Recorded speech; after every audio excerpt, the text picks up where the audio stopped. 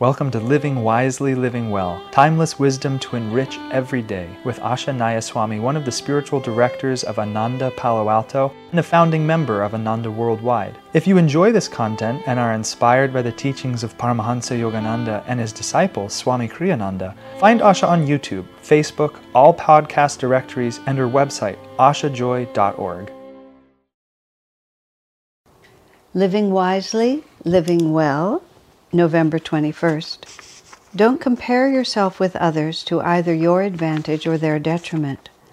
On a freeway, as many cars precede you as follow behind.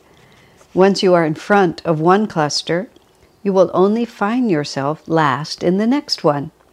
Resolve simply to go your own way, intent wholly on reaching your own destination.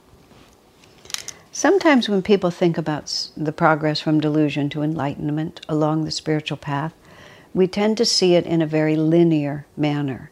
It's like, here's everybody who's in delusion, here are the masters, and we're all walking on this straight wire.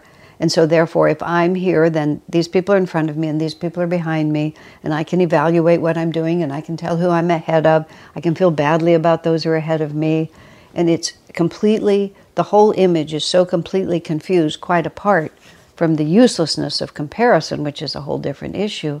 But the entire image is confused because what we're doing, in another sense, is we're all, and you've heard me use this image before, but it's a very important one. If you think of a wheel and you think of superconscious enlightenment being in the center of that wheel, and we're all at a distance from superconsciousness. Now, there's no spatial relationship here, but if we can imagine it like that, we're all living on the periphery of our reality. We all have the same central reality. We all emanate from the same divine force, and in the center of our own being is our divine point of origin.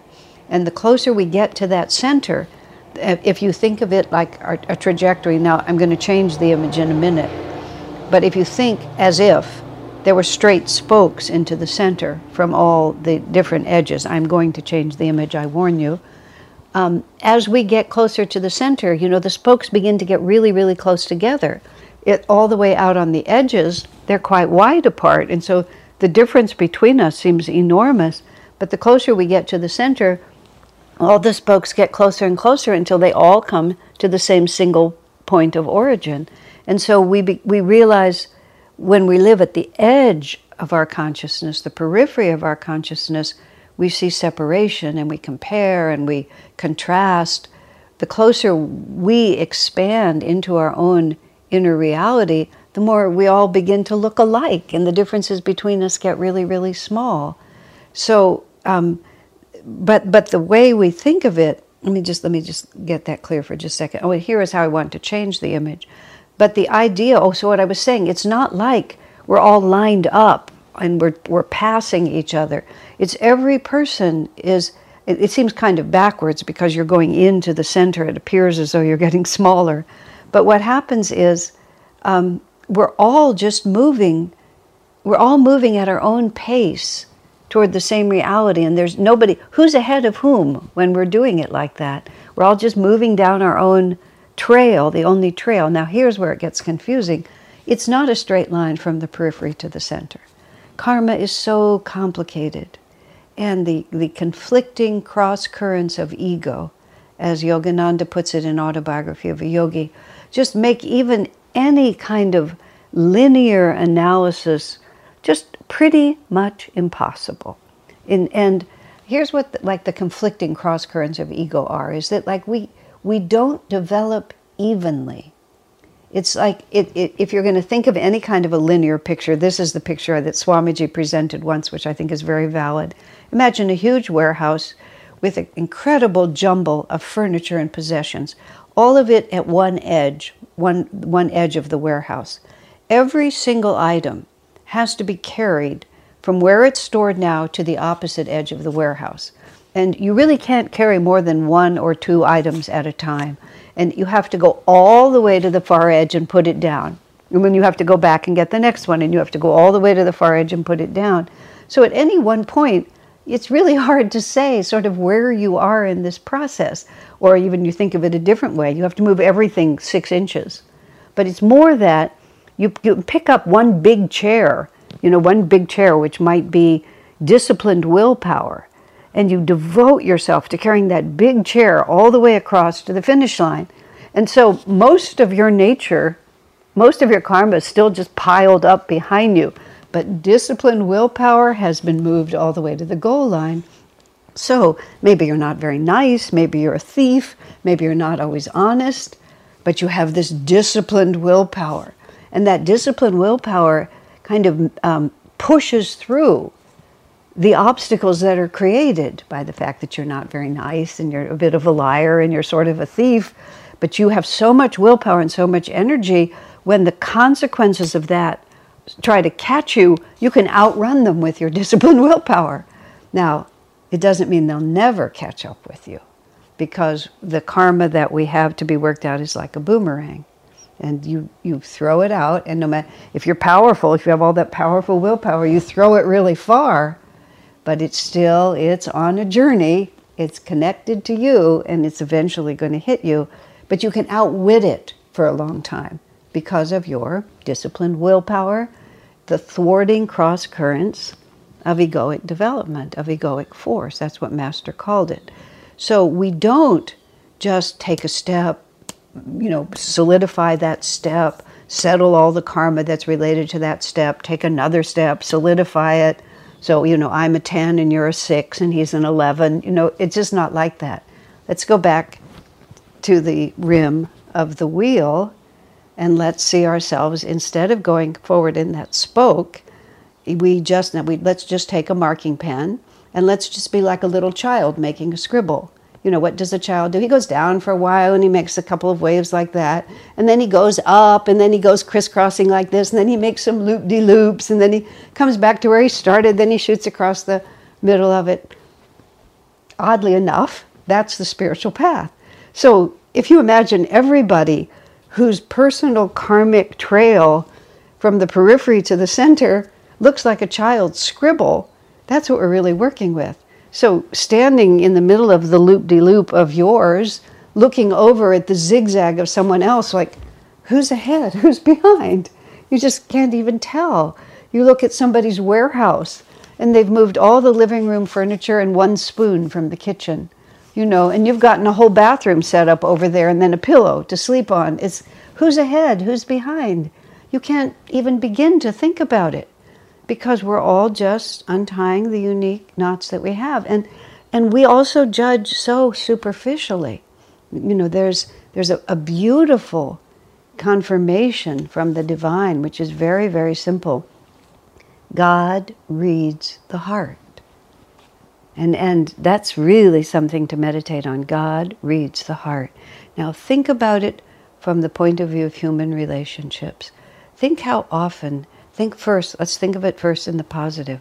How profound it is when somebody really understands you. I thank God every day I had that kind of friendship with Swami Kriyananda. He always understood me. He often understood me far better than I understood myself. I don't mean to say that he always saw me as a shining light, because he often understood me. He often understood what my real intention, whether uplifted or nefarious, really was. But he could intuitively know. He could see past the confusion of my own thoughts and my own words to what the real intention of my heart was. And as a consequence, I felt so safe with him. I always felt safe with him. Whether he criticized me or confirmed me, whether he supported me or had to stand on the other side of a question, I never doubted that he understood me. Okay? That's a divine friend. Swami was a divine friend. And that's how the divine is with us. That's how God and Guru are with us. They really know who we really are. And then let's add to that. And their love and support is unconditional. So that's all that we really need. We don't, no other measurement. Okay, and here's what I was going to say.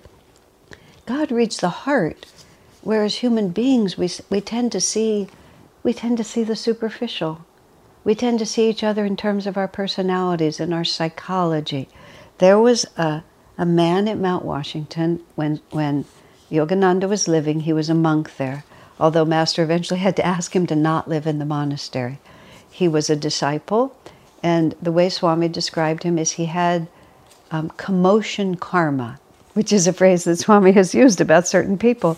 They just have commotion karma. No matter what they try to do, it always just turns into this huge sort of chaotic thing. Swami used as one example that when they were building the lake shrine, which is this beautiful, now is a beautiful park-like sacred area that was donated to Yogananda in his lifetime. And he was trying to stock the pond there with fish, and I think ducks would come and they were eating the fish, and Master did not want to make it a place for ducks. So he had a BB gun, and from time to time when the ducks were around, he would actually shoot the BB gun because it would register in the minds of the ducks that this was not a place that they wanted to be. So he was just persuading them to choose another locale. So James saw Master shooting the BB gun, and once when he was there alone and the ducks came, James picked up the BB gun, but instead of shooting just into the air, he shot the BB gun. I actually think he killed 2 ducks. He killed 2 ducks, which of course was shocking enough. And then one of the neighbors saw that someone had just shot 2 ducks and called the police. So the police came because it was illegal to shoot ducks like this. This was James. Swami said no matter what happened, whatever he started, it just ended up in a mess.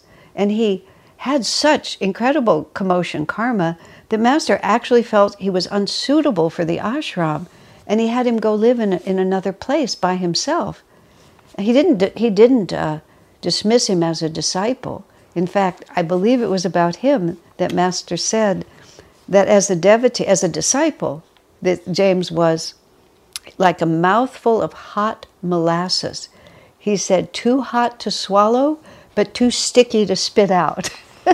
And what he meant was that James was completely devoted, but he was so chaotic, Master didn't quite know what to do with him. Okay, having said all of that, Master said he is going to be fully liberated in this lifetime. And that is that is not common. That is really an astounding statement. And even Master said, I don't know how, but Divine Mother says so, so it must be true. Now, no one looking at him from the outside would ever have thought that was so. But God reads the heart. Purity of heart. Blessed are the pure in heart, for they shall see God. Purity of heart is not being effective with money, good with people, articulate. It doesn't mean anything. Purity of heart is having no guile, of just loving God with everything you have. And sometimes when we love God with everything we have, well, gosh, a lot of other stuff doesn't work because we're not shrewd and we're not calculated and we're not careful and we're not thinking about what's going on in this world. We're just thinking about loving God. So that's what we have to think about. Swami puts it so beautifully. Don't worry about what the other drivers are doing. Don't worry about what anyone else is doing. Just be intent on where you're going. Just give yourself wholly, completely to your journey. And in every interaction, think, how could through this interaction, through this activity, through this project, how can I draw closer to God? Because what else is my life for except to draw closer to God? And when all other thoughts and distractions are erased from the heart, we become blessed with purity of heart. And then we see God. Isn't that a wonderful, inevitable, glorious end to this great journey of the soul? So Swamiji says, don't compare yourself with others either to your advantage or their detriment. On a freeway, as many cars precede you as follow behind. Once you are in front of one cluster, you will only find yourself last in the next one. Resolve simply to go your own way, intent wholly on reaching your own destination. God bless you, my friends. Our work is made possible by inspired listeners, so if you feel to support Asha, you can make a one-time donation, or for unique members-only content, subscribe through Patreon. Blessings and thank you.